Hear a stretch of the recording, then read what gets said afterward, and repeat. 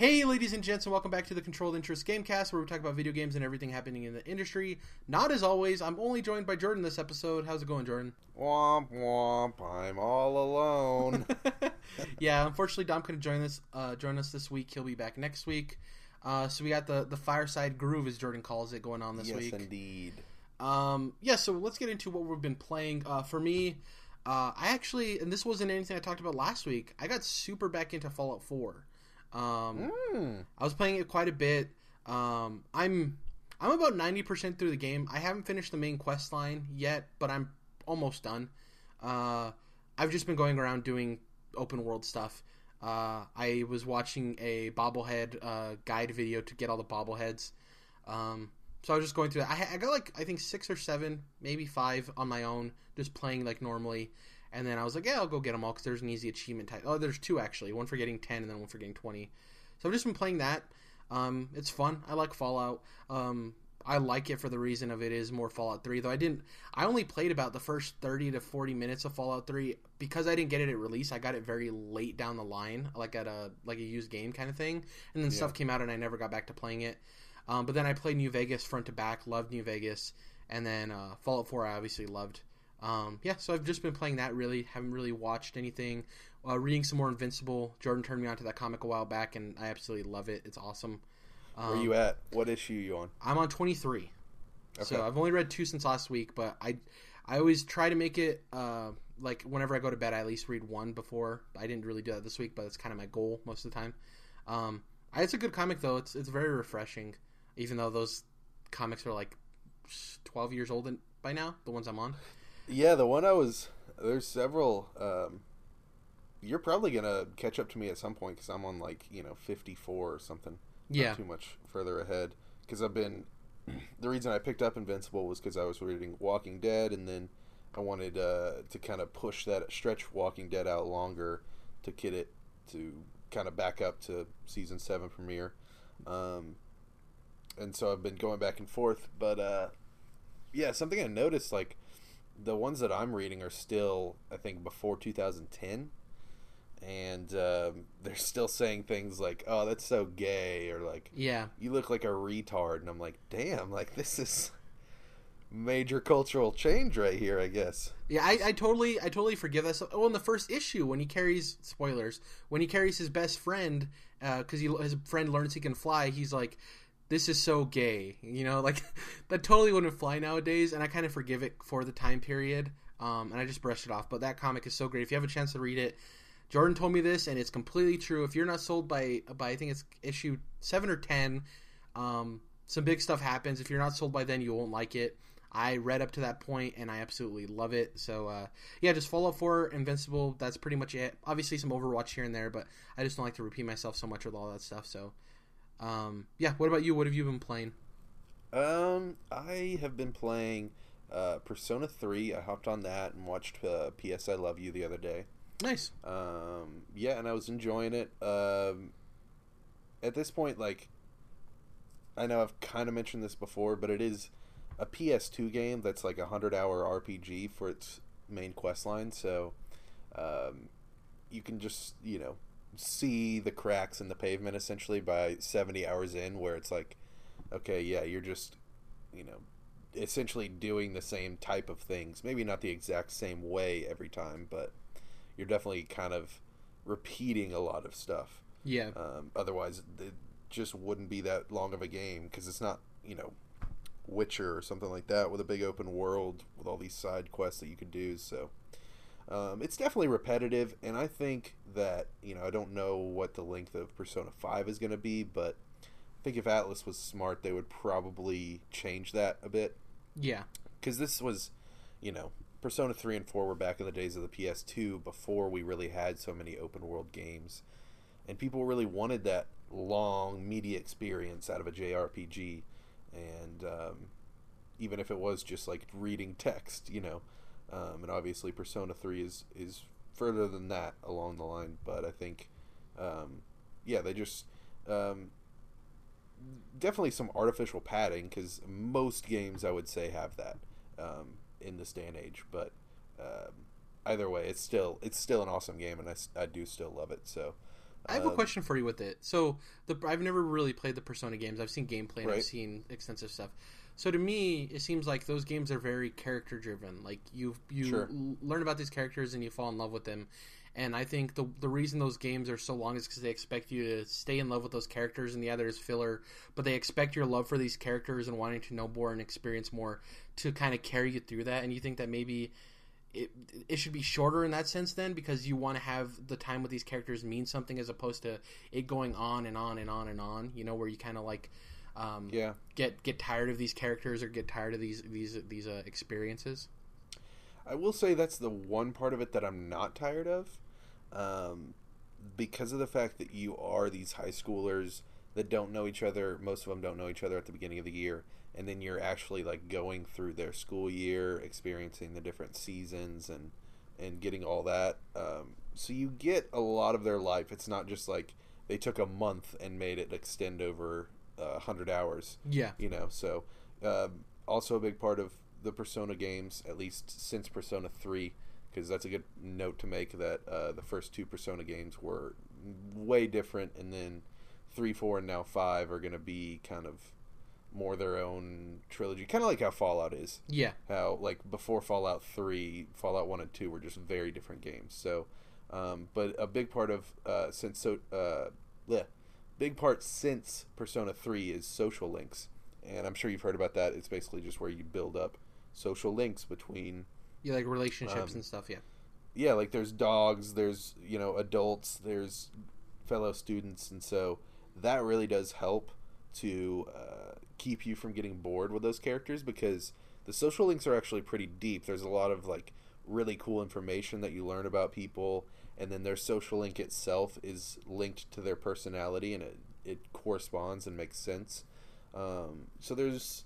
I would say those characters are a deep enough well for me to want to go back constantly, 100 hours over, I would say. Awesome. Sorry to go too far on tangent. What else have you been playing besides Persona 3? Yeah, I guess we just really went down the Persona rabbit hole. But, I've also been reading a bunch of comics. I was reading a lot of Star Wars yesterday. Read Poe Dameron issue 3, which is awesome. If you want to hop on that, it's obviously not very far down the line, and I think it's only 5-issue miniseries anyways. But I felt like Poe Dameron definitely didn't get his time in Episode 7, Force Awakens, and so it's cool to see him in his own, solo comic, leading his Black Squadron X-Wing fighters, because he's a really cool character, and he's a really good pilot. Like, there's some scenes in the movie where he's really, really, like, showing his skills as a pilot, but I still don't think they highlighted it enough in the movie. So, enjoying that. And then been reading some more Witcher. Working my way through that series. I am on, technically, the 4th book total in that series out of, like, 7, I think. So, yeah. Mostly just been doing a lot of reading, and... So I think obviously we'll talk about this at the end of the show, but I haven't played Witcher just because I decided to wait once I figured out that they were going to update the game with help for my no locking on situation in combat. So I have been itching to play that, but I was like, you know what, just wait a couple more days until that patch comes out, and it is out now, so we're good. Awesome. So let's hop into the news here. Since it's a 2-man podcast, I gathered up as much news as I could, since we're going to have 2 topics. So I have quite a bevy of news, so bear with me. Some really interesting stuff, though. So the first thing I want to talk about is a GameSpot article. It's by Rob Crossley. Like always, the links for all the stories are going to be in the description down below. The title of this is Mass Effect Andromeda's dev on studio tensions, female leads, and the scars from 3's ending. So let me find here the point I want to actually talk about. Give me 1 second. It's interesting that the scars from 3's ending part is in the title there, because obviously that's something that the developer is going to talk about in this article, but just the fact that that's still on people's mind at BioWare, Montreal specifically, where they're like, yeah, a lot of people may have forgotten about that or don't care about that, especially since this is a whole new entry in the series, but I'm glad to see that it's still on their minds, because it was their game to end how they saw fit, but it would be nice if they were like, yeah, we could have done that better, and we want to be better for you in the future. Yeah. So this interview is actually with Aaron Flynn, the BioWare general manager. So GameSpot asks, I was surprised to see that the Mass Effect Andromeda trailer didn't show any extended gameplay. Do you wish you could have showed more? So this was crazy when I read this because this is essentially what we've talked about, right?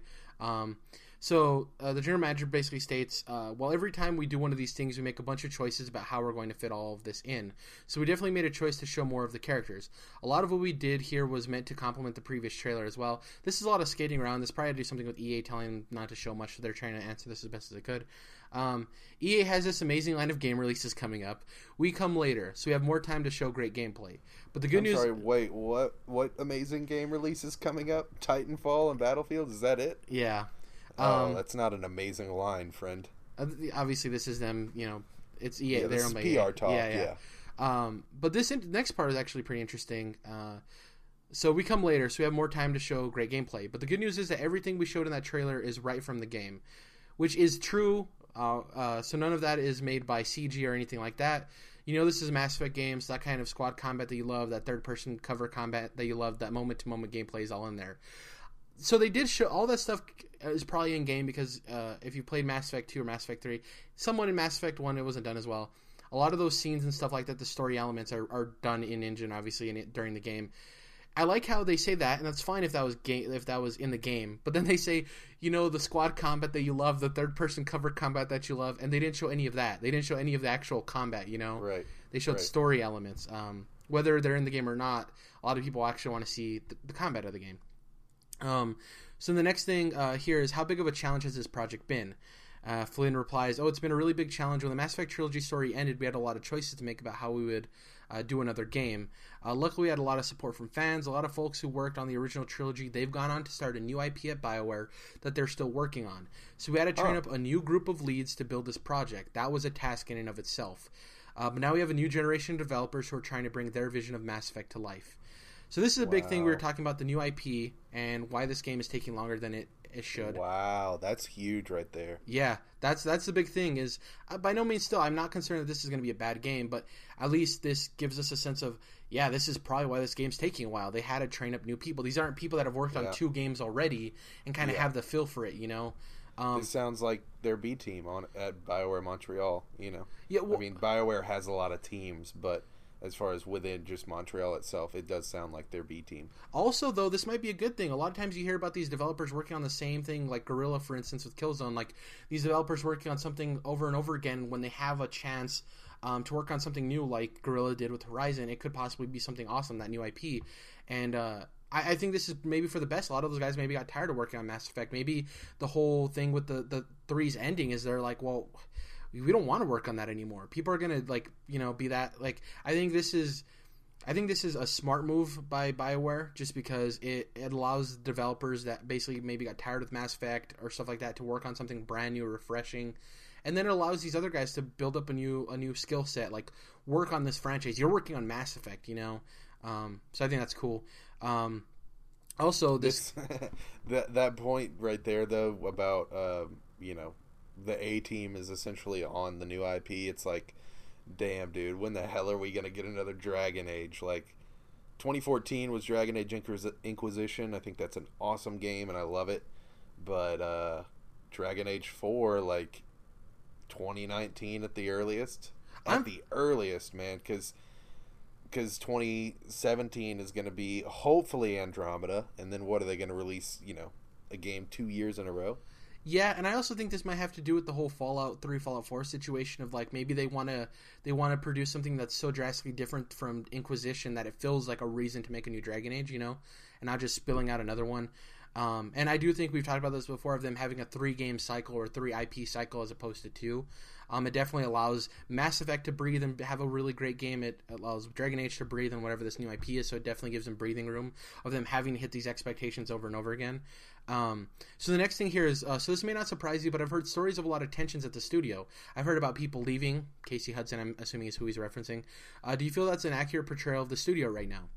And Flynn replies with, passion, yes. Tensions, yes. There are a lot of tense moments for sure. Anytime you're trying to do something big and ambitious, you're going to have tensions and second thoughts. I think trailers like this show that. For whatever doubts our developers might have in their minds about getting this done, it's going to get done and it's going to be amazing. So he's basically saying, when you try to create something as big and ambitious as this, there's going to be tensions. There's people pulling things a matter of ways, people wanting to do it their way. This is BioWare. They're owned by EA. This is one of EA's go-tos. So you definitely know EA has a hand in this of asking them, you need to deliver. We need this to be a hit, So there's a lot of things going on there. Lastly, this is something that is very interesting, and this may be more relevant before the delay happened. Not so much now, I don't think. But it's. I also heard that some gameplay features are now being stripped out to meet the release date. And Flynn said, I haven't heard any of that. We've had a couple of modest changes, but nothing radical. All of the emphasis to move forward towards the freeform exploration, all that's still in there and very grounded in mechanics. So, what release date are they trying to hit? Exactly. I think that question was delayed it. Yeah, I think that question was kind of weird, personally. Yeah. So I hope they don't strip out the jetpack, because that, in my opinion, we saw even more gameplay in that tiny leak from last year than we did at E3 this year. So in that leak, they had a guy using a jetpack to traverse the environment, and it'd be really cool if that was in there for the final game. In the part where that big old gorilla alien thing is running at your protagonist in the one that we saw this year, he did have a jetpack on his back. He did? Yeah, he did have a jetpack. Okay. So okay. I don't know if that'll be in the final version, but he did have a jetpack. I clearly remember that, and if I'm wrong, I'm wrong, but I'm pretty sure. This is so the next question is, this is clearly a huge, ambitious game. This is the last one we're going to talk about before we move on to the next story. Attempting many new things at the same time, how confident are you that you'll be able to hit that early 2017 deadline?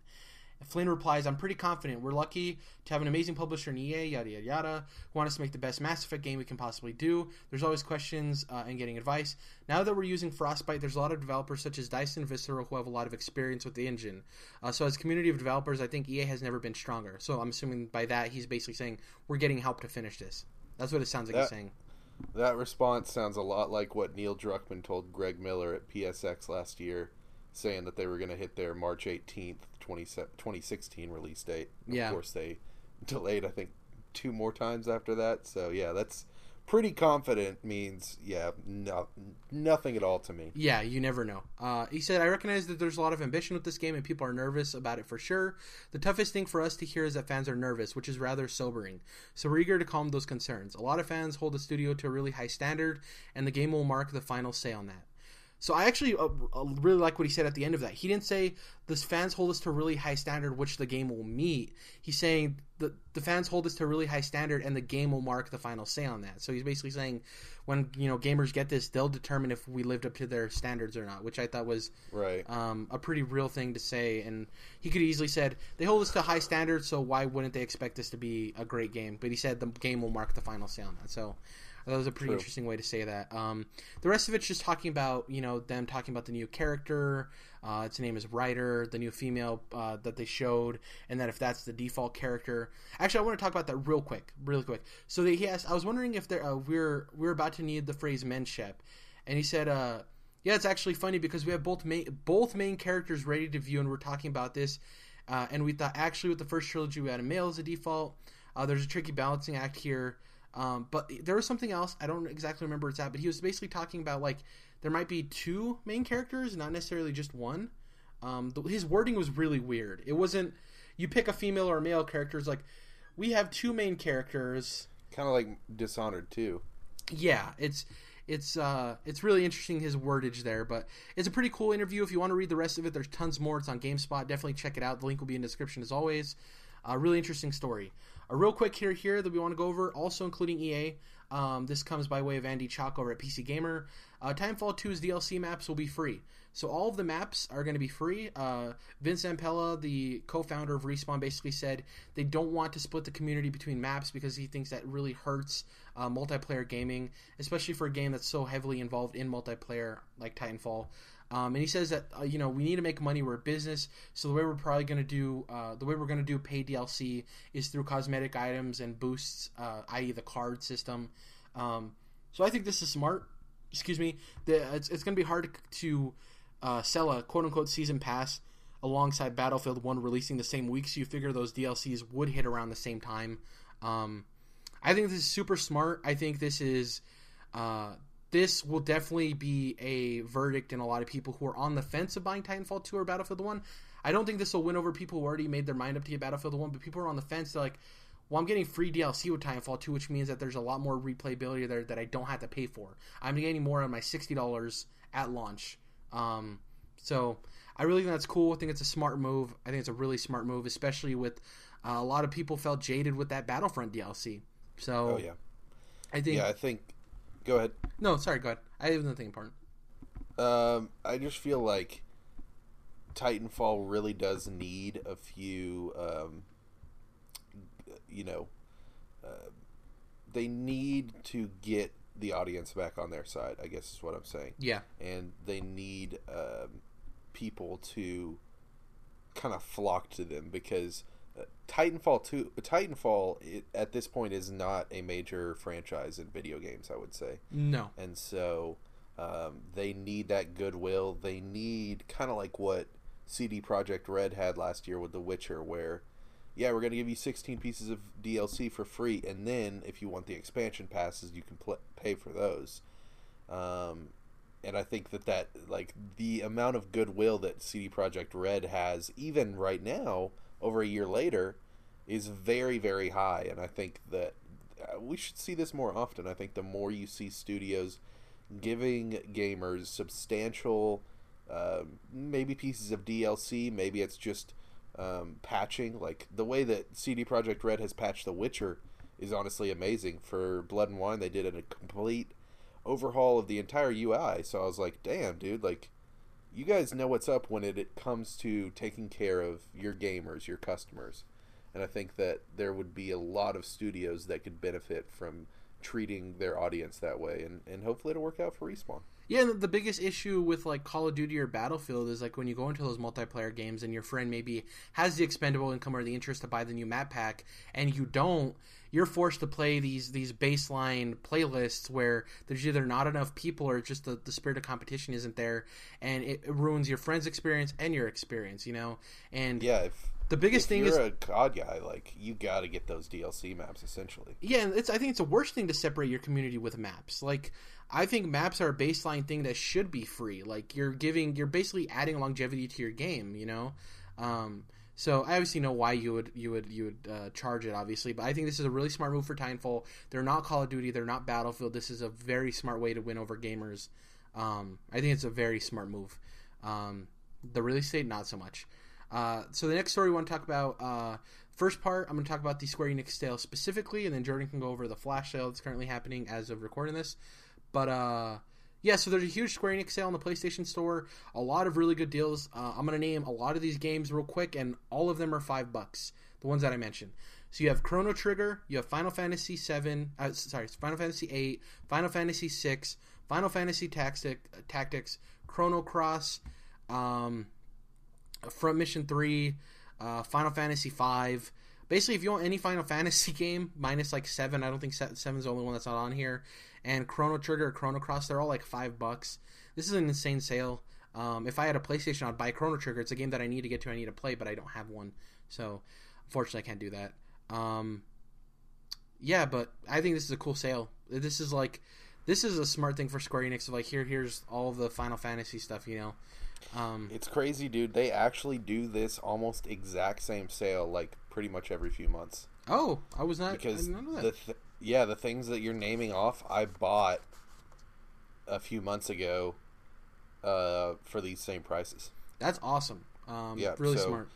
And a lot of things, you know, I know actually for a fact that it's this way on Xbox, but definitely this way on PlayStation. If you just kind of watch stuff that goes on sale, and maybe it's like, yeah, I definitely don't want to buy that game for $30, but you know, for sale on $12, like that's not too bad. I'll pick that up. If you kind of watch those games, there's a lot of games that kind of get recycled through the store in these sales, and like, yeah, every few months. For example, I just picked up Game of the Year edition of Shadow of Mordor. I had already finished that game on PC, but I hadn't played the DLC, and I was like, well, I'm not gonna, you know, pay more than $20 for this game that I've already beat just to get the DLC to play. And so I just kind of waited my time out, and it took maybe 8 or 10 months, but I wasn't really wanting to play the game that much since I beat it, and yeah, popped right back up, and it was under $20. So I was like, there you go. Yeah. Did you want to mention the flash sale at all? Anything going with that? Sure. Any good deals? Yeah, I'll just go through some highlights. Most of the highlights, I would say, are Telltale games. So we've got Tales from the Borderlands, we've got Walking Dead Michonne, Walking Dead Season 2, Game of Thrones. There's plenty of PS3 stuff. That's another thing. Like, if you do have a PS3, just kind of sitting around, but you still like playing it every now and then, these flash sales and Square Enix sales or whatever are great, just because they will just make these PS3 games dog cheap. Yeah. And then, of course, screw me, because I bought Child of Light in a PlayStation sale last week. And then this week, of course, we have Child of Light Ultimate Edition for just about $1 more than I bought it last week.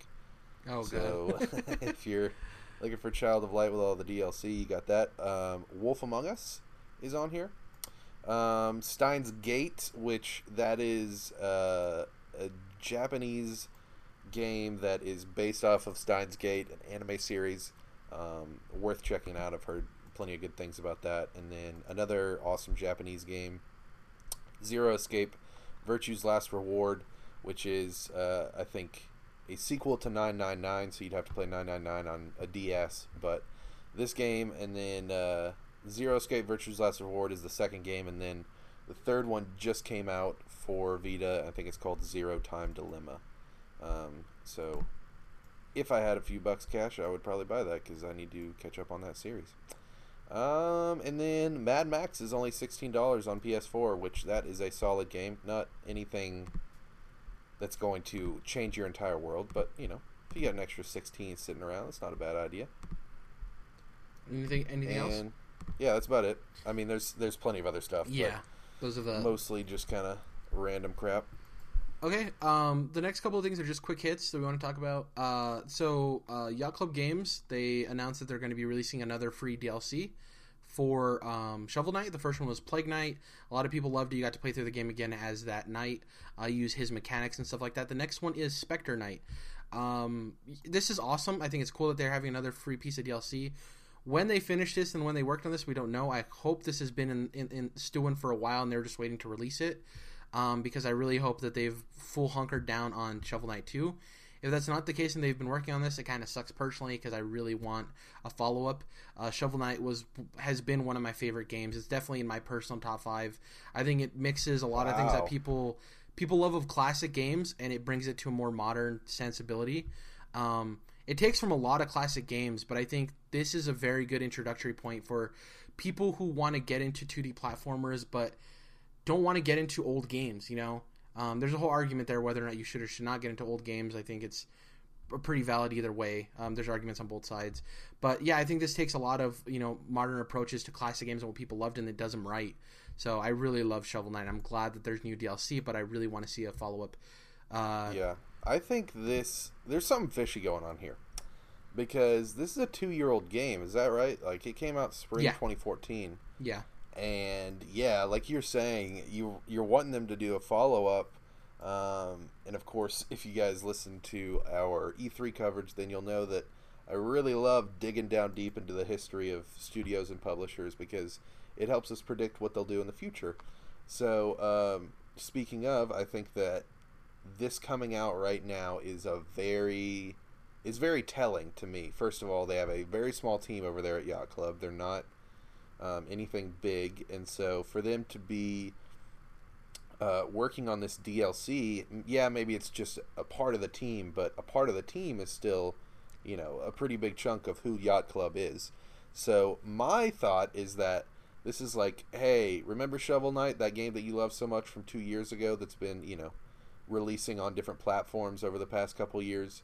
Well, here's another piece of DLC to that, enjoy that, and then maybe a month, 3 months down the road, they're like, yep, and Shovel Knight 2 is on the way, and it'll be out, this fall or whatever. Yeah, I think this is like a don't forget us kind of tactic. I'm pretty definitely, with you on that. Yeah, it's a, them kind of just sticking their hand back up and going, remember me, buddy? Aren't we such great shovel friends? Yeah. Yeah. Yeah, so there's that. It's cool that it's free. Also, once again, good graces of gamers. People love free content, so that's awesome. They could easily charge when people would have bought this. They could have charged $5-10 if people would have still bought this. That's crazy. That's another point to make as far as them trying to be remembered and remembered fondly for, giving it away free. Like, obviously they could have had people pay for it, but I think them giving it away for free also tells us that they're just trying to stay in people's minds and stay on the front of, on the top of people's list. Like you just said, Shovel Knight's one of your top 5 games, and they want to, remind fans that, like, dude, you love this game, and we're going to give you DLC for free, so you better get ready for, hopefully, this. Yeah, and they're like, well, we give you free DLC for the first one. Expect that, take a chance on Shovel Knight 2 if you didn't play Shovel Knight 1. I doubt they'll call it Shovel Knight 2. I think it'll be Shovel Knight something, semicolon something. That could be true too. That could definitely be the case. I don't think it'll be Shovel Knight 2. I don't think they'll do Shovel Knight 2. So the next story here, it comes from way of NeoGaf, Loud Ninja.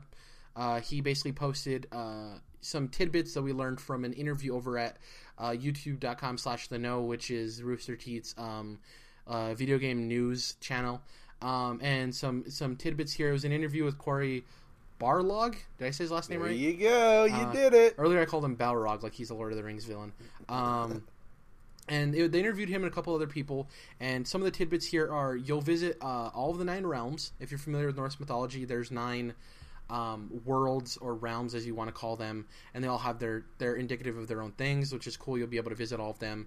I believe the first part in the trailer was Asgard. It looked like Asgard, or at least part of it. Dude, this is one of my favorite parts of this whole, like, spiel that you're doing here. I was actually thinking about this last night. I was watching Podcast Beyond, shout out Beyond, and they were of course talking about God of War 3, not God of War 3, but the E3 demo, and talking about Norse mythology. So I opened a new tab on YouTube and just started watching videos about Norse mythology, and I was like, dude, they have to take you through each realm in this new God of War, because that would be the coolest. Like, you could see all the like, they're very different if you research them. They're very there's one with giants, there's one that's an ice realm, there's one that's like spring flowers and meadows. So plenty of diverse areas, which would be very, very cool for this. Yeah, also, there was some, this isn't in this exact mention, I'll finish the list here, but people were actually going through and seeing in the trailer, there was hidden things in the E3 demo. There was, like, the hidden specter, like, ghost thing in the trees. There was, like, the flying hornet bug soldier dude that flew above. Right. There was a giant wolf at the camp that ran away. There was the thing that was bigger than the troll that he fought that was tied up over the fire. There was... I haven't seen... Like, I've seen a couple little things about people talking about, oh, we think maybe this is a god flying through the sky or whatever, but I need to break that down a little harder. It seems like there's a lot of stuff in there. In the cabin, you see Mercury's boots, which is really weird. I don't know how they're going to tie that in, because it seems like at the end of 3, from what I've heard, he got rid of all of his stuff. And then one of the coolest things is at the end when they're sitting there with the deer on the bottom. At first glance, you think it's a river flowing. It's not. It's white scales. It's the world serpent. Huh. Yeah, it's not a river because there's no coastline to the trees. It's a snake. It's the world. People are assuming the world serpent because it's a giant snake, and that would be cool. But yeah, back to these tidbits we learned. Went way too much on a tangent. He said there will be 15 to 20 to 100 enemies on screen. So the really big thing there is there will be up to 100 enemies on screen at the same time. It's very God of War, so I don't think we're losing that, which is awesome. Yeah. He also, Cory stated that he brought back most of the original team that worked on God of War 1, which is awesome. People are familiar with the franchise. I'm assuming he said most because I guarantee he brought in people who are more familiar with narrative-driven, open-world stuff, more of like the character-driven stuff, the way they're shifting. You definitely don't want everybody from God of War, because then, yeah. Right. So, Sony Santa Monica is a pretty big studio, and they are 2 teams at this point, but I'm thinking what happened is a lot of people got folded in from the Stieg Asmussen sci-fi RPG that got canceled. Yeah. So that's exactly what you're talking about, the more story-driven narrative stuff. The next thing is we learned there's no morality system in the game and that there's no branching in the story. So take that as you will. The mother is a critical part of the story. We kind of already anticipated that from the demo, considering how much she's talked about, and the whole rumor of the kid being Uller. Obviously, if the mother is a critical part, because if that's his mother and she's with Thor, and then obviously Kratos has to fight Thor, so no surprise she's a critical part. And he confirmed that the first enemies we see in the demo are Draugr, which, if you've played Skyrim and everything, they're essentially Norse zombies. It's the easiest way to describe them. There's a lot more detail to that, obviously, but that's the easiest way, baseline, to describe to somebody what the Draugr are. I think there are a lot of cool tidbits. Nothing crazy. I think the biggest announcement is the Nine Realms thing. It's kind of something you'd never really thought about. If you know about Norse mythology, you know that there's those 9 realms, but you didn't think of like, oh yeah, we'll go through each of those, and it's really cool for that to be confirmed. He says you may visit. I think it's a guarantee at this point. Like even just going through the giant realm would be cool. Such a change of environment and stuff like that. So yeah, you mentioned the like the lack of a morality system or anything like that. I think that, and also Cory Barlog he mentioned in a behind closed doors demo that the areas that you'll be exploring are a little bit bigger than like Rise of the Tomb Raider. Yeah. And it seems to me they're very much going with the Tomb Raider format as opposed to the Uncharted format here. So instead of it just being like Uncharted is essentially a hallway that you're running down. Like the environments, and especially in 4, were much bigger, but they're certainly guiding you down a path that they want you to go down, and they're keeping you on a path, I would say. Yeah. With this and Tomb Raider, it seems like you're really just kind of in, as opposed to an open world, you're in a sandbox that they give you, and then you're free to roam. There's,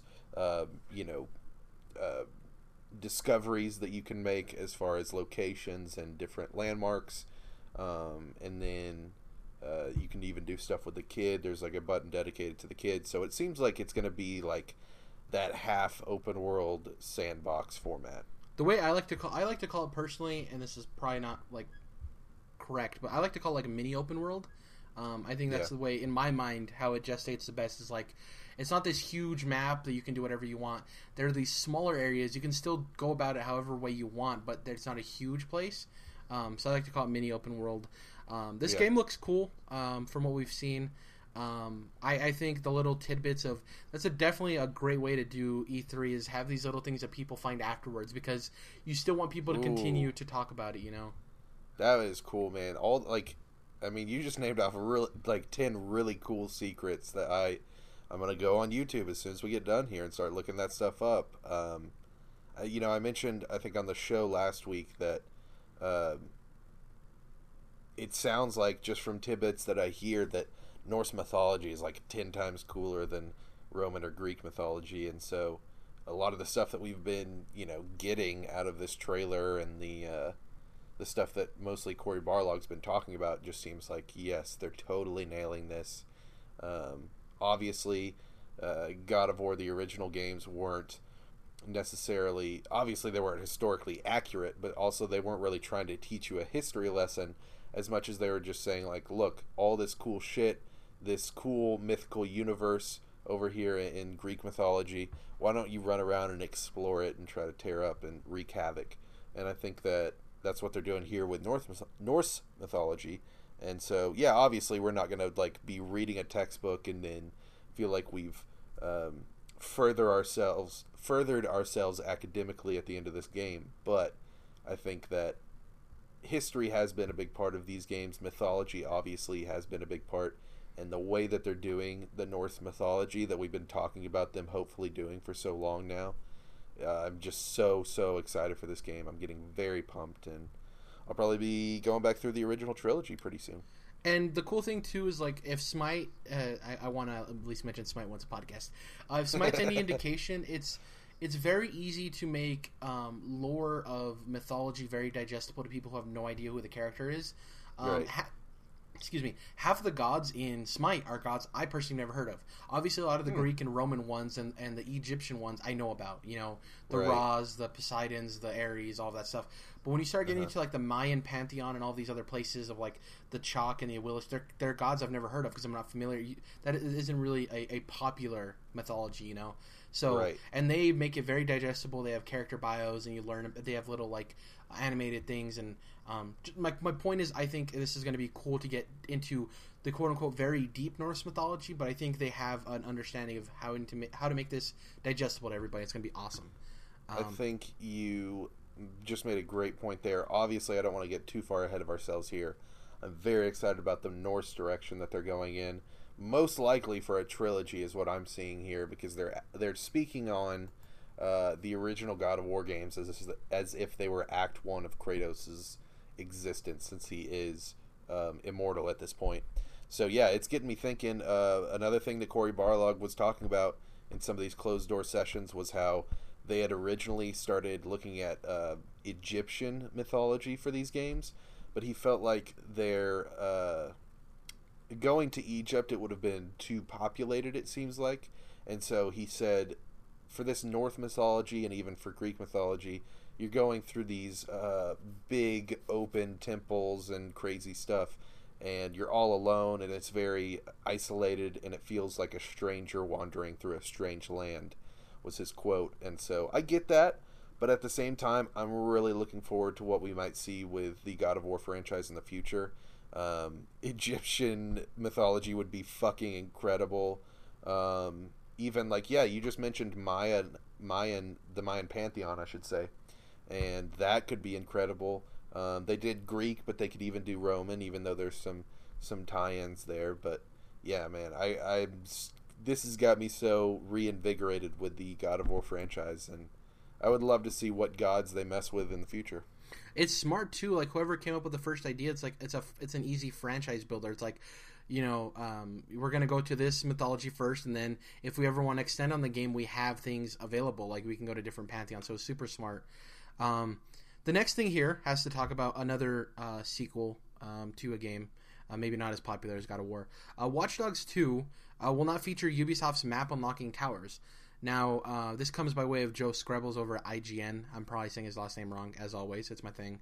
But he basically says, Watch Dogs 2 won't feature the map unlocking towers familiar to players of Ubisoft open world games. Towers have been an integral part of progression in Assassin's Creed, Far Cry, The Crew, and the original Watch Dogs. Which is funny that they put in The Crew since it's a racing game. But yeah, this is really interesting that they're not going to have that. It also came out today that Watch Dogs 2, you can play from front to back without killing anybody or doing anything lethal. Really? Yeah, that came out today. That's very interesting, because I was wondering if that was going to be one of the things that they decided to kind of lean off the gas a little bit, because a lot of people had complaints about, in Watch Dogs 1, Aiden Pierce just being this, like... homicidal killer. But more the fact that he's supposed to be this, like, you know, underground hacker vigilante, and then, you know, he sees a guy steal somebody's wallet and beats the dude to death. Like, the crime doesn't fit the punishment, you know? Yeah. So, yeah, he was kind of like a homicidal maniac when it's like, this guy's like, I just stole $50, dude, don't fucking kill me, you know? Yeah. So yeah, I was wondering if, like I said, they were gonna, you know, kind of ease off of that. So that's a very interesting point.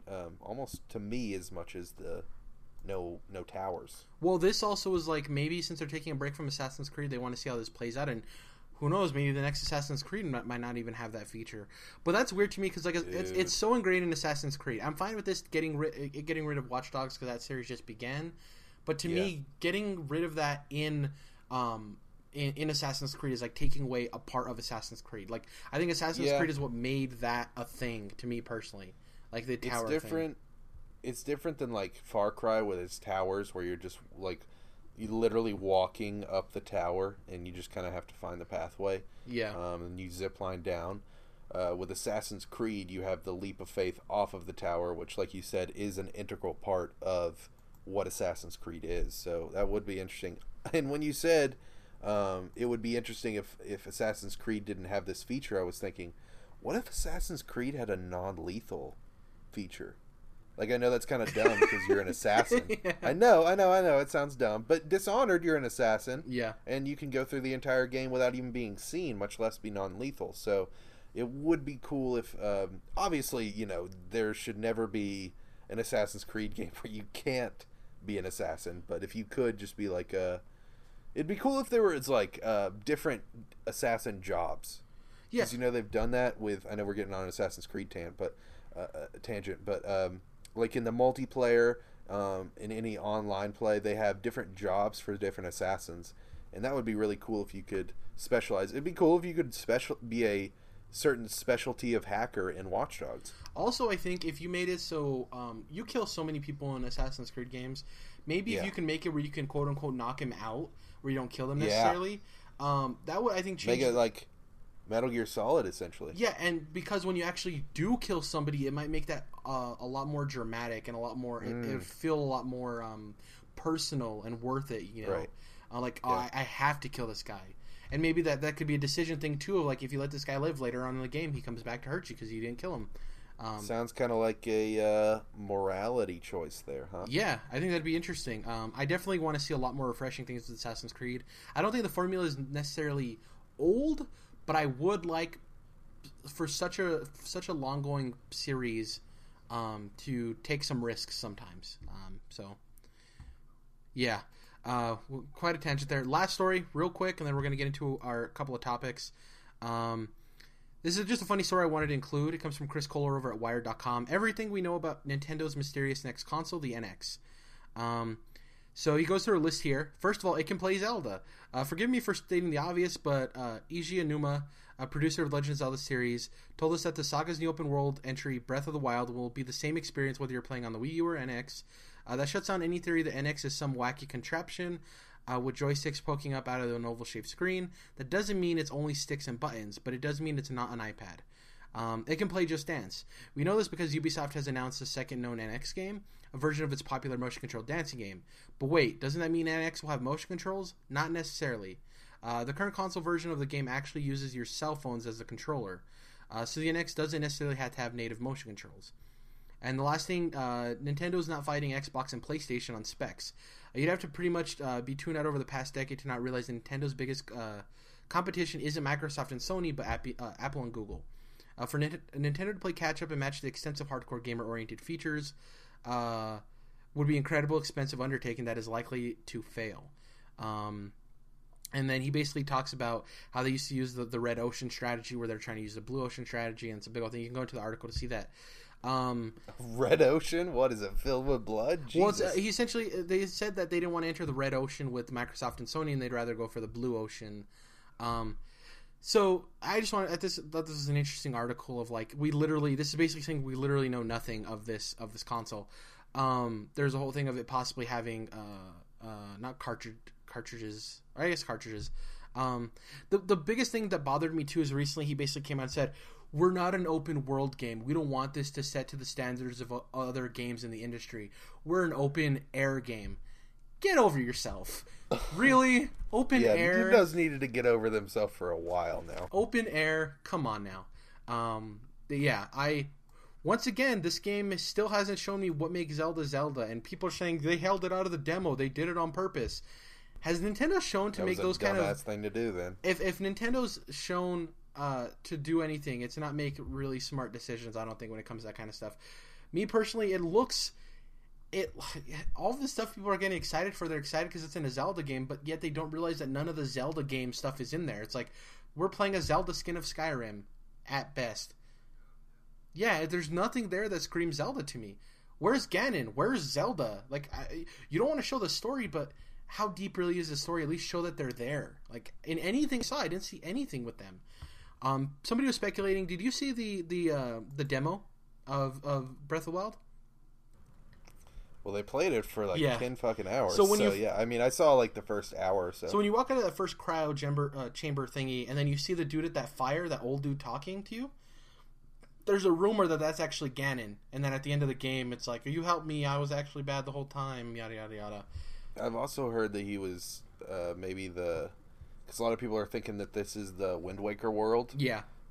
After the water has been washed away from Hyrule, so he could be the, what is it, not like the Red King or something like that. Yeah. It's the guy that I think gives you your boat. So. Yeah, there's also To be honest with you, the rumor that gets me most willing to buy an NX is if it's a powerful portable device. Because I like the 3DS and everything. We're definitely not getting a Vita 2 from the looks of it. So we don't really have anything new. Don't say that. I'm sorry. Dude, I'm gonna hold out hope until like 2020, and then I'll finally give up. The thing is that like, what am I missing from my gaming experience? It's a really solid handheld experience. I like the 3DS.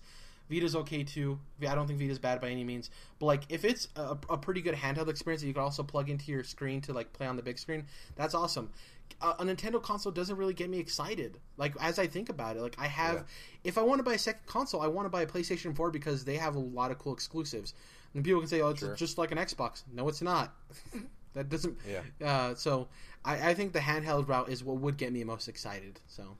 Yeah. Yeah, I was just about to say, I think Nintendo's got a long ass way to go before they get me even thinking about buying an NX. I mean, of course, they really haven't talked about it at all, so they haven't said anything that's gonna deter me. But at the same time, like, we're less than a year away from this console, and nobody knows shit about it really. So it's like, I'll go back to like what I said earlier on the podcast several episodes ago about them shooting themselves in the foot. They're just not controlling this message well, and at this point, it's summer of 16 and their console comes out in spring of 17. It's like, dude, what are you waiting for? We know what consoles are. We know how to feel when you unveil a console. Like, there's no way that they're just gonna blow our minds so hard that we're like, oh my god, it's not even a console, it's not a PC, it's not anything, it's just NX. Like, I just don't see any outcome where they just, they needed to wait this long to tell us before the launch. Yeah. Well, we spent quite a bit of time on news. Let's get into, we only have 2 topics this week. You wanted to go over E3 a bit since we have all of our coverage already out there, everything we've talked about. Also, for those who listened to last week's episode, Jordan's audio messed up, so unfortunately we didn't have him for part of the Game of the Show discussion. Actually, all of the Game of the Show discussion and part of the who we thought won E3. So, what's your topic? And if you want to get into that stuff that we didn't hear from you last week, unfortunately. Right, so my topic is going to be just an E3 wrap-up. Obviously, we kind of did that in the show last week, but we were still in the middle of recording our conference discussions. So this is really a wrap-up. Like you said, all of our E3 coverage is out now, so we can really look back on that.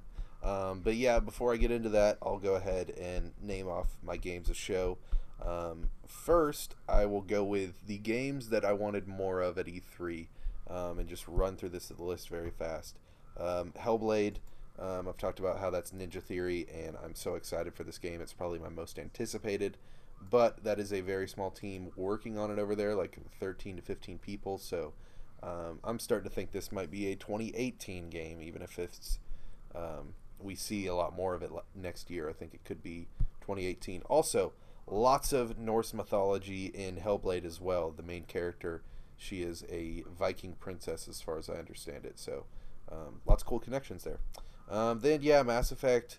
Obviously, they didn't show shit at the EA conference, and that was really disappointing. Wondering where EA's Criterion game is that we saw a couple years ago from E3, where it was really just like a weird tech demo of all these off-road vehicles. I have no idea how they don't have anything to show from that now, since they've been working on it for multiple years. Then Crackdown from Microsoft. That game is in trouble. I don't think it's in development hell, but I think that they're having some issues on that game, and they're definitely having some communication issues with the audience as far as what they're trying to show. Then, where the fuck was Rise of the Tomb Raider on PS4? I really wanted a release date. I really wanted to be playing that this fall. It may still happen, but it just starts to feel like at this point that Sony's going to just kind of throw it out hush-hush, which is fine because people that want to play this game on PS4 are, gamers and know what's up with it anyways. And then the last, Kingdom Hearts 3, at the end of the 2.8 trailer, which said it'll come out December 16, 2016. It said that we would also be getting more Kingdom Hearts news this winter, which is basically Square Enix saying, "Don't ask us about Kingdom Hearts 3 at E3," which I'm cool with. That just kind of gets it out of the way, so we're not sitting there waiting on it the whole time. Very excited about Kingdom Hearts 3, one of my most anticipated games, and it may be a 2018 release, but hopefully we'll get it next fall. Then just games that I was really excited for that weren't necessarily my game of the show. Gears 4, Gravity Rush 2, For Honor, We Happy Few, Horizon, Ghost Recon, Deus Ex. I'm not going to go into those. I'll just say that I am excited for all those games, and I liked what was shown at E3 for them. And then finally, my games of the show, counting down from 5. 5 was Spider-Man. Would have been higher on the list. Very excited about that game, me personally. Just that they really only had a trailer, and it did show some gameplay, but not enough to feel like an actual gameplay demo. And that game doesn't even have a name yet, so it's probably going to be a ways off. Then after that is Watch Dogs 2.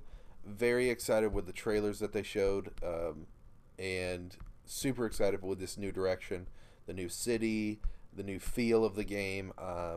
Ubisoft has got me on board for Watch Dogs 2. Then God of War is number 3. We talked about how excited I am on that game. I think the demo they showed was great, showed a lot of pieces of that world that we needed, even if a lot of them were hidden Easter eggs. Yeah, that game has been leaked for a long time now. We've known about it and known about the Norse setting, but we didn't know what the gameplay looked like and how they were going to change a lot of things from the original God of War games. So very happy and excited to see more from God of War.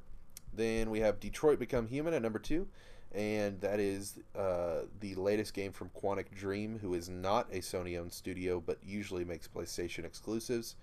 Their last 2 games, Heavy Rain and Beyond Two Souls, are these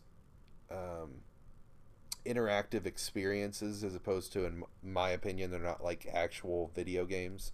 And it looks like they're telling a really cool sci-fi story with lots of different outcomes here, with multiple android characters that we're going to be playing as. So Detroit, I hope, comes out next year, but Quantic Dream really likes to take its time, so we'll see when that game comes around. And of course, not only my game of show, but also our game of show here at Controlled Interests, Dishonored 2. I thought, a lot of people felt like they showed too much of that game. Well, not too much, but just took too long on that game at the Bethesda conference. It had 3 separate pieces of gameplay and environments shown. And I do think they spent too much time on it, but I was personally really okay with it, because that's probably my most anticipated game this year. So they showed off some cool new mechanics that are really innovative in my mind, and they showed off just that awesome Dishonored gameplay that I'm so excited for. So yeah, Dishonored 2, game of the show, if you ask me. And then you kind of wanted me to mention who I thought won E3. And I've talked about this on the individual discussions for the conferences, but I just felt like Microsoft had a really complete conference that lasted long enough and had all the little pieces of everything you would want from one of the first parties. And I felt like Sony hit us really hard, bam, bam, bam, with a lot of great games or demos or trailers. But then it trailed off at the end, and it was only an hour long. It wasn't nearly long enough. So I wish that they had delved deeper. I think there's a lot of stuff that needs to be taken care of with PlayStation Network. I think there's a lot of stuff that needs to be taken care of with PlayStation Plus and the games that we're getting. And I think there's plenty of other things that PlayStation needs to discuss besides just VR and their first-party titles. So I really felt let down by Sony this year and wished that they had been, even if there were things taken out, I think there were plenty of things that you could have put in to replace them that would have been substantial enough and exciting enough to have in that conference, and it would have felt more full and complete. So to me, Microsoft won the show. Right behind them was Bethesda, because they had another great complete conference with a little bit of everything. Bethesda. And then after the wonderful land of Bethesda, I would say Sony would be 3 after that. So that's my E3 game of the show and I guess conference of the show. So as far as the wrap up, I really don't have much to say. We've talked about it at almost nauseum at this point. For me, I'll just retread real quick. I thought Microsoft won. Seems like they cared the most about E3. I don't think PlayStation didn't care necessarily, but you do sense that they have to time things out for PSX and stuff like that. And I think the biggest detriment to PlayStation's E3 is them having PSX. And I think I think it's the culmination. It's the fact that Microsoft has E3 and Gamescom, and Sony has E3, Tokyo Game Show, Paris Games Week, and PSX, which E3 is obviously the biggest of the four, but the other three are all like among the same tier, so they're all pretty big shows, and I think that's why they're spreading so thin. The only reason I say PSX exclusively is because it is PlayStation's event. Like, PlayStation isn't the only person at Tokyo Game Show or Paris Games Week. But like I do think I know why they created PSX. It just feels like, I don't know, Microsoft cared the most to me out of everybody, and EA cared the least, obviously. Definitely. It's not a question. As far as E3, I thought it was cool. I thought there was a lot of awesome games. I do think there was a severe lack of JRPGs overall. Though that's not my go-to genre, I still think there was a severe lack of that. That's definitely a genre that's heavy in the video game industry, and it was lacking on the conference floor, it seemed like. Especially Sony, man. Shame on Sony for that shit, because they've got Ni no Kuni and Gravity Rush 2 just sitting in the chamber, and it's like, dude, you guys are a Japanese company. You need to act like it. Yep. Last thing I have to say is I think Phil Spencer and Aisha Taylor were the two best hosts out of everybody. I think they both killed it. I think they talked to people the best. I think Sean Layden did good. I don't think he did bad. I think EA's was obviously worst at everything. And Bethesda, It was absolutely amazing, Jared. Don't be mistaken. I think Bethesda's conference as a whole was just perfectly fine. I think if they wanted to step it up a notch, they could get a really awesome host. I suggested TJ Miller, I think, on our Bethesda conference talk, which love it. That'd be hilarious. But I just think Phil Spencer and Aisha Taylor definitely were the best presenters out of everybody. They killed it. So that's pretty much all I have to say about E3. It was a good E3. That's pretty much it. So one of the things that I wanted to do with this topic, we had talked before E3. One of my topics was kind of just a rundown of all the different things that we knew about going into it, so that we didn't forget about all those precious games once the wave of E3 hit us. So now that E3 is back in the rearview mirror, I wanted to go ahead and do another rundown and just look at what we got here. I'm sure my list is missing something, so Jared will just have to help me out there. Okay. Is this like quickie, like also we just give like a, you say it and we're like, yeah, cool, or whatever? Or we're just running down the list? Yeah, it's this is really a list for all the things coming out the rest of this year and then into next year. So, I'm not going to be breaking down every game individually. But just going through the list. Okay. Yeah, we can stop by and talk about things that we're really excited for. Okay. So we'll go by month, and I'll try to keep this quick because it is a long list. This month we have Odin Sphere came out on the same day as Mirror's Edge Catalyst. Odin Sphere I'm excited to play, but it is a PS2 remaster at $60 on the PlayStation Store. So I'm definitely going to be waiting on that one. And then Mirror's Edge Catalyst had kind of mediocre reviews. I was really hoping that that game was going to be rated a little higher. So I'm sure I'll play that, but it's going to be later on. And then we have one of my favorite game titles, Jared, in a long time. It's been a while since I've loved a game title this much. We have on June 28th, coming up here in just a few days, Star Ocean 5, Integrity and Faithlessness. God. Doesn't that just scream Japanese game? Like, what the hell are you guys doing over there with these naming conventions? And then on that same day of June 28th, we have the Technomancer. Do you know about this game, Jared? I know Crypto Dancer or something. I don't know that one. Yeah. No, you do not know this game. So this is from Spiders. Let me look up Spiders real quick. They're a game development studio. I think they're European. And they have made several games, but they're all kind of games that people enjoy, but they got kind of low ratings. And, they're maybe like cult classics, I guess you could say. But Technomancer is an open world RPG. You're a fan of BioWare or specifically Mass Effect, I should say. So I think you'll be interested here. It's basically about like humans colonizing Mars, and Oh, cool. you're kind of like a monster hunter on Mars, and so you get these kind of like biotic powers from Mass Effect, and you go out and fight these monsters on Mars. And yeah, like I said, Spiders is not a huge game studio, and they've had more like cult classics, but I think that this might be their time to shine, and this might be the sleeper hit that puts them on the map. Their list of games is a couple of Sherlock Holmes games, which are actually pretty popular. People rate those highly. Of Orcs and Men, Bound by Flame, and I think both of those two are set in the same universe, which those are kind of like action RPGs. And then, of course, we have Technomancer coming out later this month. So, yeah, this is a big, big sleeper here. It could go either way. Not a whole lot of media attention on this, but it is coming out at the end of this month, and it is an action, open-world, third-person RPG set in a sci-fi universe, so that is right up my alley, man. So I'm watching this one cautiously, I would say. Then after that, next month we have Song of the Deep, which is going to be, I guess, GameStop's first published game. Is that right? I think so, yeah. For Game Watch? Yeah. Which is a collaboration with Insomniac, and it's about a girl in a submarine trying to find her father, I think. So it looks cool, but it's not anything that is something I would run out and get day one or download day one.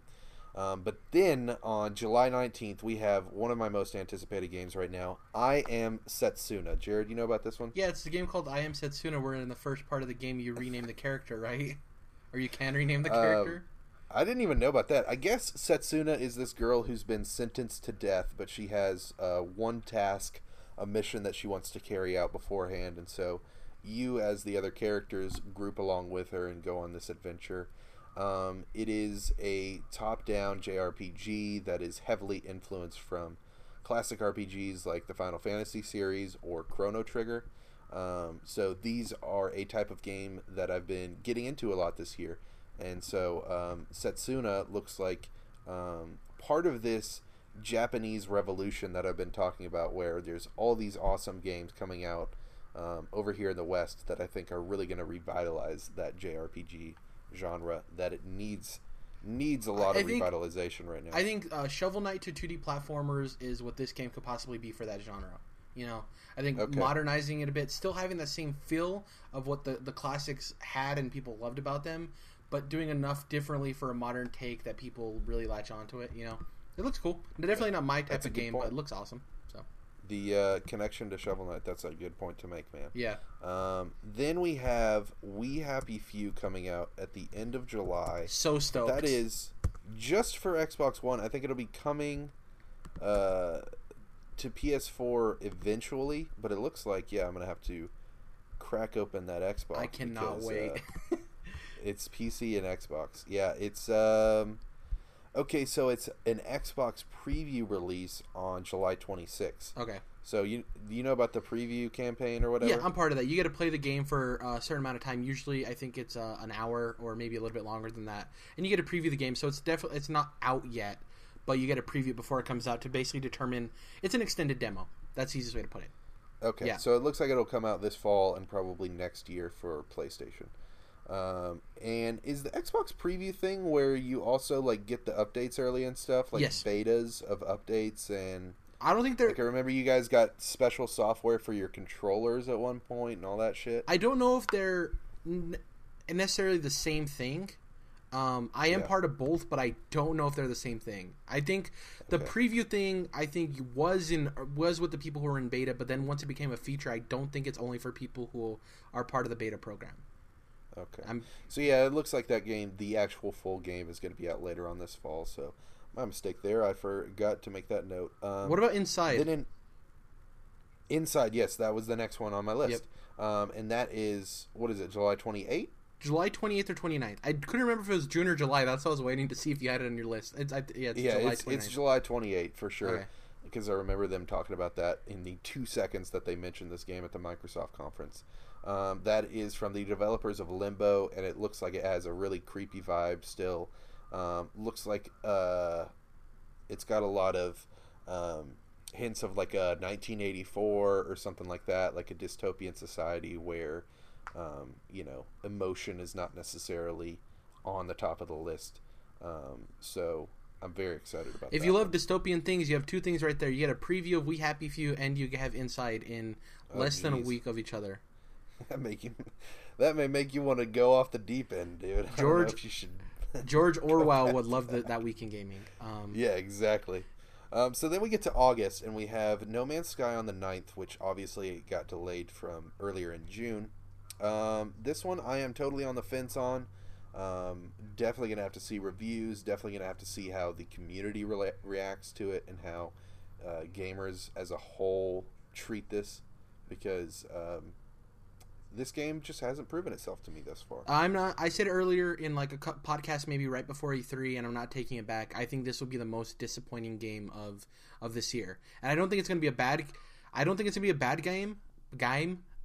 Absolutely amazing. I think it has such high expectations that it's not going to meet. I think the ceiling for this is so high, kind of like how Dom said that his expectations for the 1986 or 1886 or whatever the hell that game's called, that the expectations for it were so low that he actually was surprised by it. I think that this game's expectations are so high, people are going to be disappointed.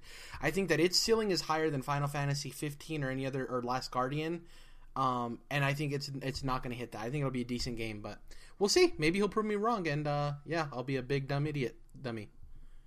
So big dumb. Yeah, we'll get if it turns out not to be the most disappointing game of 2016, then we'll have to get you like a. I'll tweet. I'm a big dumb idiot t-shirt. Dummy. Yeah. Yeah, we'll get you like a necklace to wear around or whatever. Yeah. Okay, so we are still in August here with one of my most anticipated games of the year, Deus Ex: Mankind Divided on the 23rd. Are you excited about this game at all, Jared? No, and that's not because how would I say this? I have no familiarity with the series. I actually have Mankind Divided. Or is that the first one? What's the first one? Yeah. No. This is Mankind Divided. The first one is Human Revolution. I have it downloaded. It was an Xbox Games with Gold free game. And I have it downloaded. I just haven't gotten to it. It's one of those games that like, and I hate to make this comparison because I don't think it is necessarily true. It feels very Metal Gear to me, where I'm afraid that I'm too late in the story to get a gist of what's going on, because it seems very complicated, I would disagree, because the original Deus Ex takes place after these Deus Ex games. Okay. So, like, Human Revolution and Mankind Divided are their own prequel trilogy. Okay. So, I actually need to play the first game too, but I know this sci-fi universe looks super awesome to me. I love sci-fi. Yeah. I'm gonna dig this. So then we got like Madden and F1 and some sports games. Abzu, are you excited about that at all? August 2nd. It's like some of the developers from Journey and the guy I think that worked on the music in Journey, and it's kind of like if Journey was underwater. It's like an underwater exploration game. Yeah. So something to look out for. PC, PS4, August 2nd. And then you and Dom will enjoy this. You're getting your Nuka World DLC in August for all systems, and that is going to be the last big piece of Fallout 4 story DLC. I'm happy that that's going to be the last piece of DLC, so that way they can start working on other stuff. So yeah. And then we have September. We have just some quick games to throw out there. We've got XCOM 2 finally coming to consoles, which is actually really big. I'm excited about that. We have ReCore, which is an Xbox exclusive that is we just found out is going to be a $40 budget game.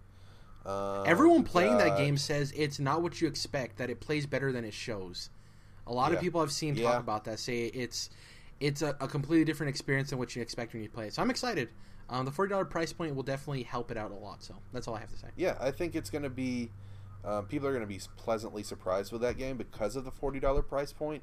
It lowers your expectations to where you don't get disappointed. Yep. Then we have Destiny Rise of Iron DLC. Blech. I guess none of us are Destiny fans around here. We got some more sports games. And then we got Final Fantasy 15 on September 30th. I know, Jared, you're getting pretty hyped on this game, aren't you? I was until that E3 demo. Remember? Jesus. Yeah. The can't hit a single button, dude. Yeah, This is a game I will defend. I'll call it now. I will play this game beginning to end. I don't know if I'll buy it at release though. It might be a game I get later on, but I will play that game. If anything, Final Fantasy Remake of 7 definitely has me the most intrigued because it's a game a lot of people love. And if, once again, going back to the bringing old things and making them new, if I'm able to experience that story in a more modern take, I definitely think that'd be super awesome. But yeah, Final Fantasy 15, I think it has good expectations. I think fans of Final Fantasy are a little bit more reserved in their expectations than the people who are excited for Last Guardian or No Man's Sky. That's why I don't think I don't know if this game will be a disappointment or not. And if it is, that's why I'm saying No Man's Sky has the biggest possibility because I don't think Final Fantasy 15 ceiling is as high as No Man's Sky right now. You know, the hype isn't getting pushed up that high. So well, I would even go so far as to say that these Final Fantasy fans are just used to disappointment at this point with the trilogy for 13 that they just got. The 13, 1, 2, and 3. Yeah. Nobody liked those. Well, I mean, I wouldn't say nobody liked them, but they were just overall, I would say each one was its own disappointment in a way. I think this game will be a 7 at worst. A 6.5, a 7. I don't think it'll be worse than that. I just can't see that. So you were talking about being day one earlier. I think I was day one, but yeah, now I'm just probably gonna wait for reviews because this is a 10-year-old game and they are still having some problems showing it, and so yeah, it's. Even though I am getting into Final Fantasy right now, I still think I'm not such a big fan that I have to buy it day one. Did we miss Last Guardian? No, we are coming up on October. Okay. For some reason I thought it was August, so I just remember that wrong. My bad. October is a big old month. One thing to point out, I just wanted to talk about the fact that, you know, we just got through the summer, and that was pretty quick because there wasn't a whole lot of big releases.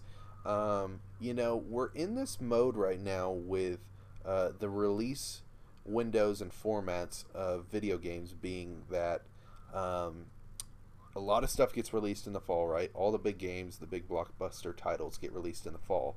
And those that were meant to be in the fall but got delayed, those are pushed into the beginning of next year. So now we're in this point where the last couple years, and obviously 2017, the springtime is going to be huge for game releases because of all those delays.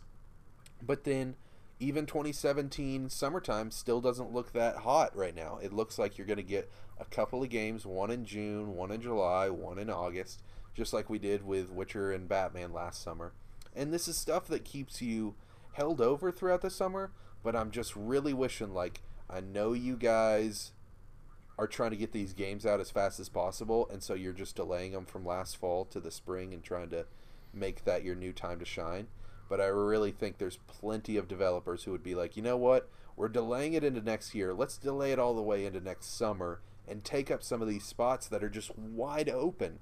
And I know for a fact that there are plenty of gamers who want to get out of the hot-ass weather and sit down and play some video games during the summer. So I just don't see why this is still a thing when we've obviously come so far as to say, look, spring is huge now for games.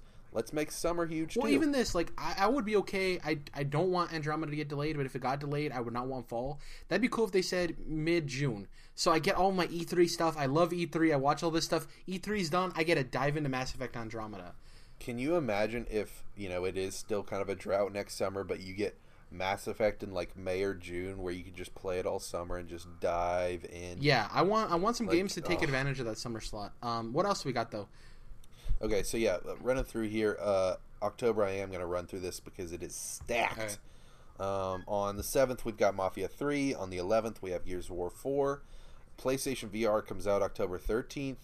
Then we have Battlefield 1 on the 21st. Civilization 6 on the 21st. The Last Guardian on the 25th. Titanfall 2 on the 28th. Skyrim Special Edition on the 28th. Dragon Quest Builders finally comes over in October. People are actually pretty excited about that. Batman Arkham VR, which I think will be pretty big, and then WWE 2017 in October. Who has Goldberg, which is cool. I love Goldberg. He was my favorite wrestler as a kid. Dude, that October month is looking like the new November. It is insane, yeah. So then, but still, November's pretty stacked. We got COD Infinite Warfare, November 4. Dishonored 2 on November 11th. Gran Turismo Sport on November 15th. That game's going to be huge. As well as Watch Dogs 2 on the 15th. Then we've got Pokemon Sun and Moon, November 18. South Park Fractured But Whole, December 6th. Well, this is weird. They just grouped these months together. So yeah, I guess we're moving into December here. Steep, the Ubisoft game that they just unveiled, is in December. Oh, that comes out this year. Wow. Yeah, huh. That is kind of weird. Might get delayed since it just says December. It doesn't even have a date. Probably quarter 4 is what they have or something, and it's just like we're going to, yeah. Right. So yeah, on the 6th, you have both South Park and Dead Rising 4. And then sometime in December, we're also going to get Kingdom Hearts 2.8 Final Chapter Prologue HD. I think as they like to call it. Through the whole list, I think we only missed one thing. Forza Horizon 3 comes out in September. Yeah, how did I miss that? Yeah, I think that's the only thing we missed. Everything else seems pretty good. Yeah, it was on this list. I just skimmed over it. My bad. No problem. I really hope that's awesome. All those games are coming out October, November, packed as usual. There's 2 games that aren't slated for this year or don't have a release date that I hope do. Below, I really hope that game comes out this year. Cuphead's the one I don't think will hit this year. Below, I think still has a chance of popping up at Gamescom, and that's available in a couple of weeks. Katana Zero, which I did an indie hype for. That guy said it's going to be 2017, but I'm just being super optimistic. How interesting would it be if Yacht Club Games showed up at Gamescom and showed off Shovel Knight 2? That'd be cool. Yeah, a lot of good stuff coming out this year. I think it's going to be a really good packed fall as usual. Though there's a lot of games, there's not a lot of games that come out so close together that I'm feeling super jaded about it. A lot of games, it's like I'm going one way or the other. For instance, December, Fractured But Whole looks super cool. I'm not a South Park guy, so Dead Rising 4 definitely has my vote there. We already talked about Titanfall 2 over Battlefield 1 for me personally. So there is definitely a lot of easy choices for me personally, but for people who love a lot of those things, it's going to be hard. So just to wrap this up, I'm just going to skim through the list of games that have been announced, but don't have a release date. First, we'll start off with stuff that we think is actually going to come in 2016. Batman Telltale should probably be out this year, and then I think even they talked about the first episode is going to be the end of summer. Right, and then Walking Dead season 3 will start in the fall. So Telltale's got a big year ahead of them. Below, you mentioned that Super Hot. Hopefully we'll get that on console soon. Super hot. Friday the 13th. Have you seen anything about that game? That game is actually looking pretty cool. Yeah, it's there's a new game out now called Dead by Daylight, which is essentially an asymmetric multiplayer game. It's 4 survivors against 1 murderer. It seems like they did what this Friday the 13th game is doing, but on a smaller scale. It's more of an indie-ish game. It looks very cool. It looks like an asymmetric multiplayer game that makes sense. I bought Evolve. I got super the monster killing the kids or whatever. Yeah, and it doesn't necessarily rely on teamwork as much as Evolve did. That's a huge thing with Evolve is it was so predicated on teamwork that it crushed that game. The fact that you can go as a team or you can just be, screw you guys, I want to survive the night, I think is pretty cool. This has the possibility of becoming a franchise-esque thing where the next one's like Freddy Krueger or something like that. I think it's a really smart way to do asymmetric gameplay. Adam Sessler actually has his hand in this too. He's a consultant or something, I think. Something along those lines. He's somehow involved in this game, and anything Adam Sessler's involved in, I'm 100% in because he's awesome. Out to Adam Sessler, dude. One of the smartest guys in the industry.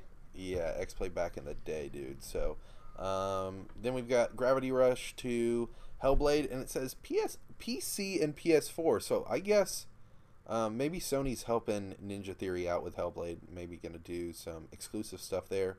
Then we got Lawbreakers coming from Cliffy B on PC. We've got Gwent the Witcher card game. We have Fury, which is a really cool looking indie game. If you don't know about that, I would look it up. Coming out for PS4. Neo PS4. Outlast 2.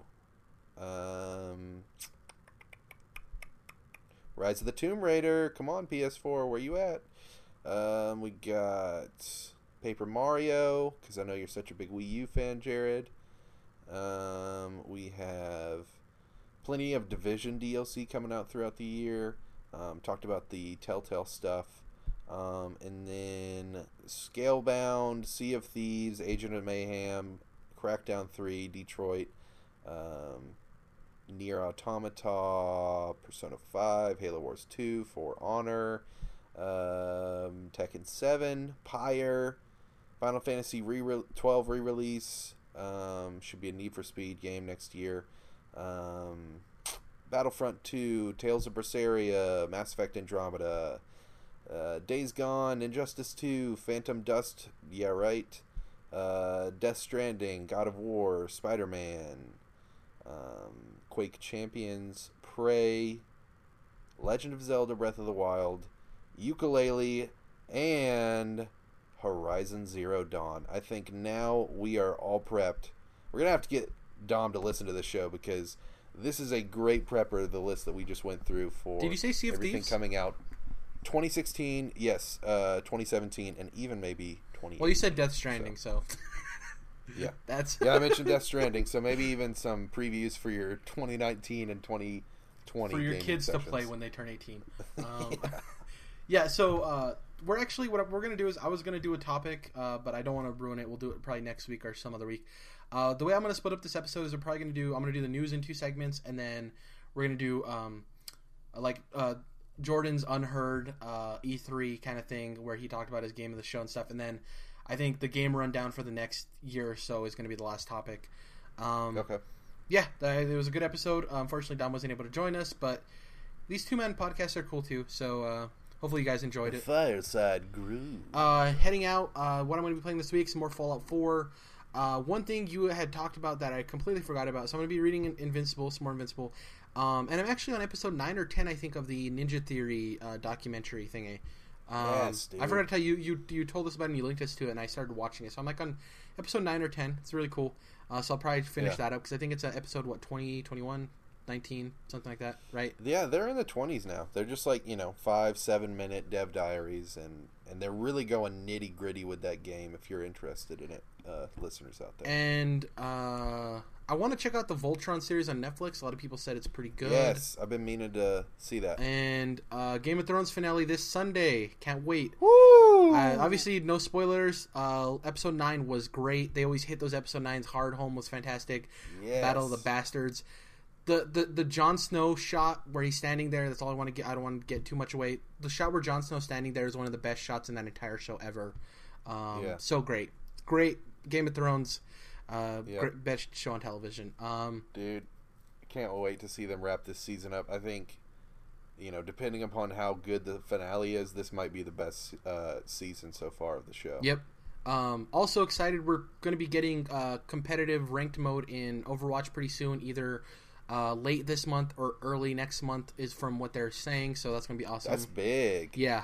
Pretty much just Fallout 4, some Overwatch, probably a little bit of Smite, throw it in there, and that's pretty much it. What about you, Jordan? What are you getting ready to play or watch? So I forgot to mention this at the beginning of the show, but been playing through this story on Dishonored Definitive Edition on PS4 to get ready for Dishonored 2 this fall. And of course that game has a great story, and I was trying to work on the platinum to get the get the ghost trophies and all that, where you're never seen and never kill anybody, and then the high chaos trophies, but that was going to be pretty time consuming, and I really just wanted to go ahead and finish this first game before the second one comes out without wanting to beat my head against a brick wall. So playing Dishonored, gonna hop back into Witcher 3 now that I've got that update ready to go, and of course Persona 3, I'll be playing that. Hope to God that I actually finish that game before episode 20, because if not, there's going to be hell to pay for me. And then yeah, dude, Game of Thrones episode 10 is going to be humongous. I cannot wait for that. Just a couple days away here. And then I've been watching Orphan Black, the TV series. Have you heard of that one, Jared? Yeah, my design teacher in college loved that show. She would talk about it nonstop. Yeah. It's not the best show, I will say that. It has its flaws just like any other show, really. But at the same time, it's a really, really good show. It's an Amazon Prime show, right? No, it is BBC. BBC, okay. For some reason I thought it was Amazon Prime. Yeah, they might have it on there, but Yeah, Orphan Black. I would say it's light sci-fi. It's about clones and these chicks that are meeting each other for the first time as clones, and how they're discovering who created them and the company behind it and all that. So, like I said, it's not the best show. It's no Game of Thrones, but it is a very good show. And so, if you're into clones, if you're into light sci-fi like I am, I would give it a recommendation. Awesome. Every week, actually, I hope that you say that you're going to start Mass Effect 2. After you finish all of your... We're getting close. I was actually about to mention that on this show. Even though I'm thinking that, Andromeda is going to be like later on this year or later on next year, I'm still thinking like it's about time to play Mass Effect because I'm like kind of itching to get back into that universe. Yeah, and you have a lot of current commitments that I don't want to get in the way of because like Witcher 3 is fantastic, obviously, and you want to finish Persona 3. I'm just waiting for you to play that game because, like I said, it's my personal favorite game of all time. I love Mass Effect 2 so much. The DLC is fantastic, so I can't wait. There are plenty of conversations to be had in the near future. Yeah, exactly. That's our show, guys. Thank you guys for listening. Share us when you can. Like us when you can. Leave us a rating on iTunes when you can. All of that good stuff. If you haven't already, subscribe to our YouTube if you can. Our Twitter is at CTRLINT. That's short for Controlled Interests. Our YouTube, just type in Controlled Interests in the search bar and you'll find it. Unfortunately, we don't have a custom URL yet until we hit 100 subscribers, I believe it is. But thank you guys for sharing and all the stuff you guys do every week. We definitely appreciate it. As always, we're growing slowly but surely. Any growth is good growth, unless it's like a tumor or something. Yeah, I would agree. Any closing words, Jordan, on this two-man chat, our first ever two-man podcast? Hey, baby, it's that fireside groove. Just keep on chilling, mofos. Oh, yeah, before we go, congratulations to LeBron James for bringing a championship to Cleveland. That city deserves it because Cleveland is one of the hardest working cities in the United States, so... True. Cleveland needs some love. Yeah. Shout out to Cleveland. Ohio. Catch you guys next time. Bye.